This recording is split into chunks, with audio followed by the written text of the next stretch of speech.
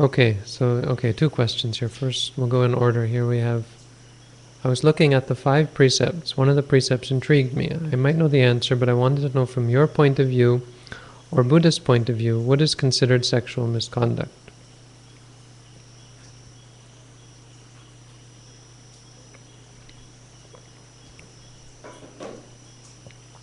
Sexual misconduct,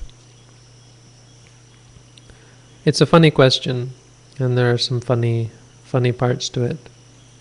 And it really leads to how funny the precepts can be. And the precepts are not funny, but how funny people can be, especially when they want to try to wiggle their way around the precepts. And not only wiggle their way around the precepts, but want to accuse other people of breaking the precepts. This intellectual one-upmanship, or however you call it, or this kind of spiritual or religious one-upmanship where these people are breaking the precepts. A good example of that, this is an example, but a better example is the 5th precept. Many Buddhists want to be able to say that gambling is breaking the 5th precept.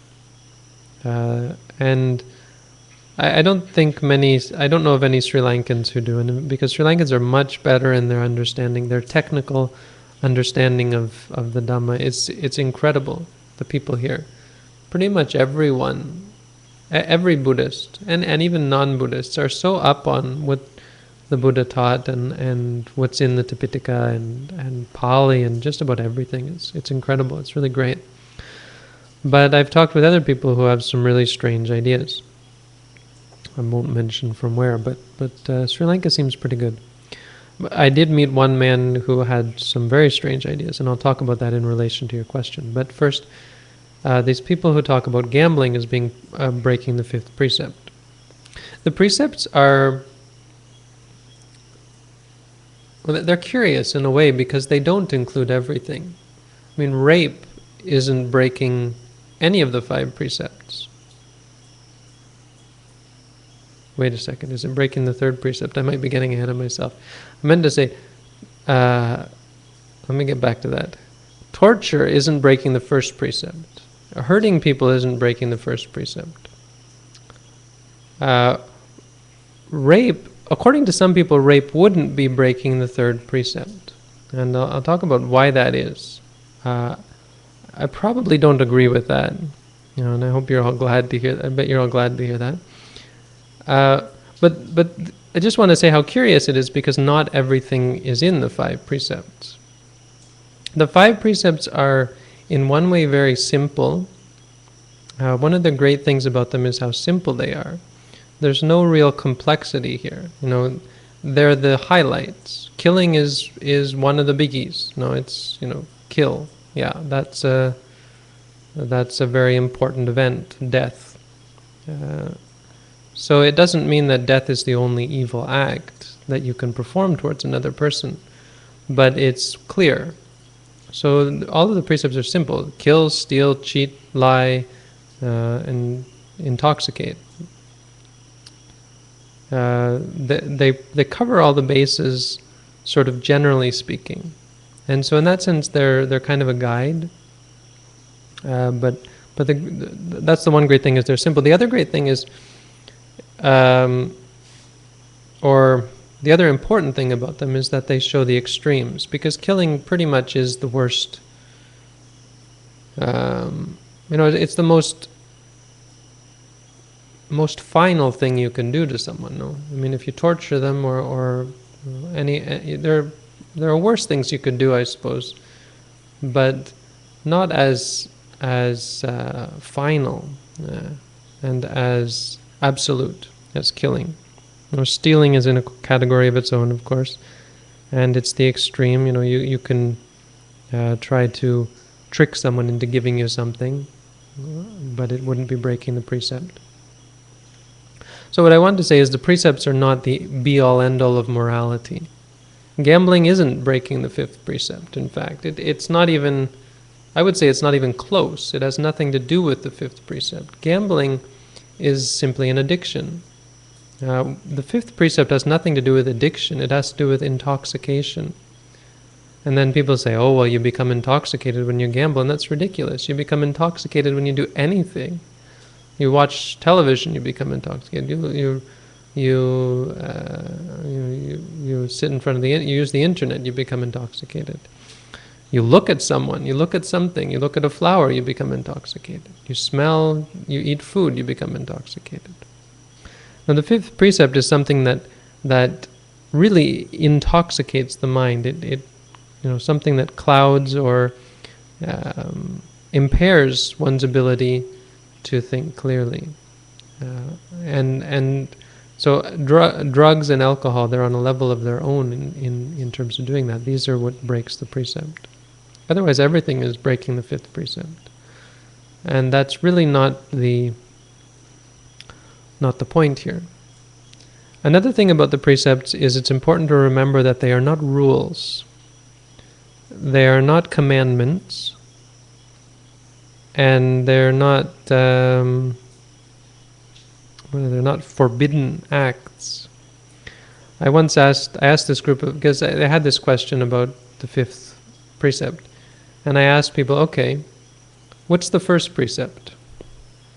And they said in Thai, Ham kha sat, or Ham kha sat, I think was, not the forbidding to kill, the forbiddance of killing animals. And I said, wrong, 0. And they're like, And then they're trying different ways of saying it. Of course, in Thai, there's not so many different ways of saying things. So they all just sat there kind of silently.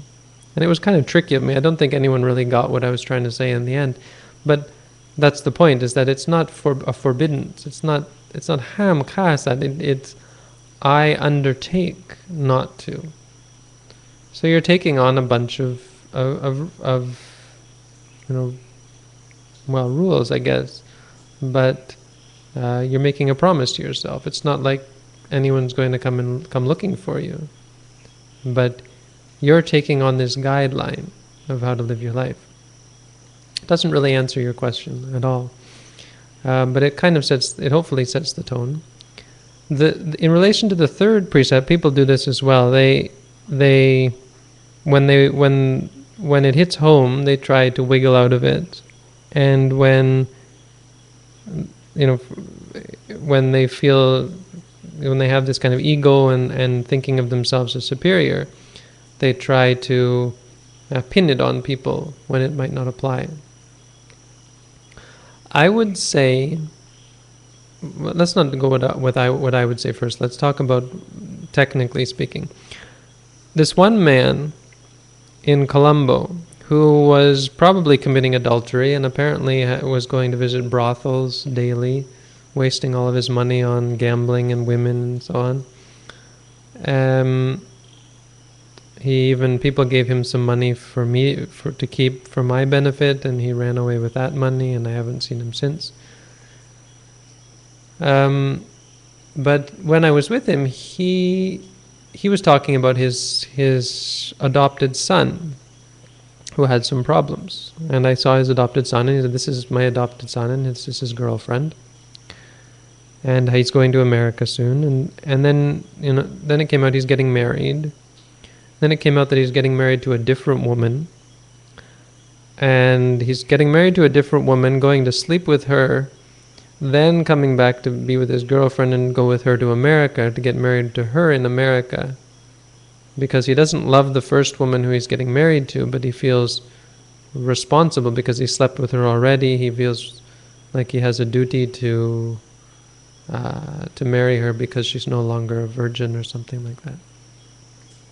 Anyway, I said to him, well, doesn't he understand that's breaking the third precept? And he explained to me, he said, oh no, that's not breaking the third precept. The third precept is there are certain types of women that you can't have relationships with. And technically speaking, he's got something there. And I'm sure he's heard this from monks who have been able to give people a very clever way out of breaking this precept. I mean, if that's the case, then this guy is doing nothing wrong, right? Here he is breaking the hearts of two women. His girlfriend is like devastated because here she knows all about it, and she's in his apartment while he goes off to marry and sleep with another woman. And it doesn't bode well. I can picture these two going off to America. It would make a good movie, I think. I don't know if it would. It's absurd, really. I can't imagine where these people come up with these things. But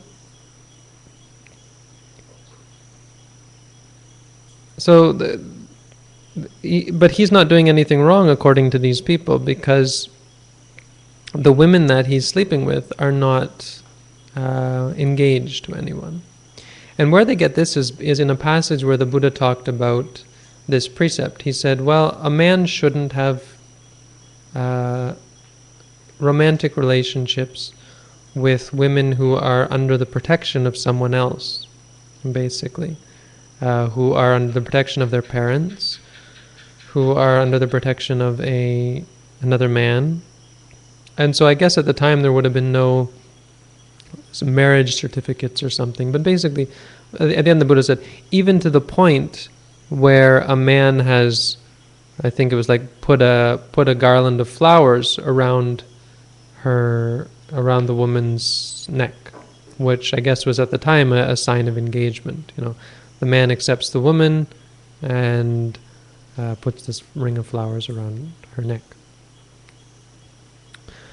And so they say, well, that's fine. Then the man can go and have 5 wives and mistresses, and they do, apparently, and not commit any violation of the precept at all. So, first of all, I think this is a total misunderstanding of what the Buddha was trying to say. This is good advice in relation to this precept, but it certainly isn't the whole of the precept. It certainly is true that, therefore, if you are committed to someone else, you should not have romantic engagement with anyone besides that one person. I mean, does that mean if the woman is engaged to the man, you can't have relationships with her, but she can have a relationship with you? Of course not. It's actually worse for her because she's promised. You haven't promised anything. You can go and have a relationship with the woman, not be breaking any promise. But what you're doing is devastating, destroying people's trust, destroying people's relationship, and so on. So what this man failed to see, and intentionally, because he also was an adulteress, and apparently, and had reason to want to find a better explanation than the correct one. But I would go even further and say, in general, that you break the precept when you harm someone with with romantic or sexual behavior. So I would include rape in here, I guess hesitantly. I mean, obviously rape is one of the worst things that could ever happen to someone. I've dealt with people who have been victims of it. I mean, I think murder in some cases might be preferable. I don't know, but I think if you were killed, I mean, at least you can then forget about it and start fresh, right? But I had a student who was raped by her father. Yeah. And she was a tough case. I don't know where she is now. She's a lot better after practicing meditation. But, people have their own lives. It was incredible, actually. I've talked about this before. She looked like a ghost. Her hair was like this in her eyes, and her face was white like a sheet. And she just had this look on her face like a horror, always. And she would come and cry during the reporting sessions.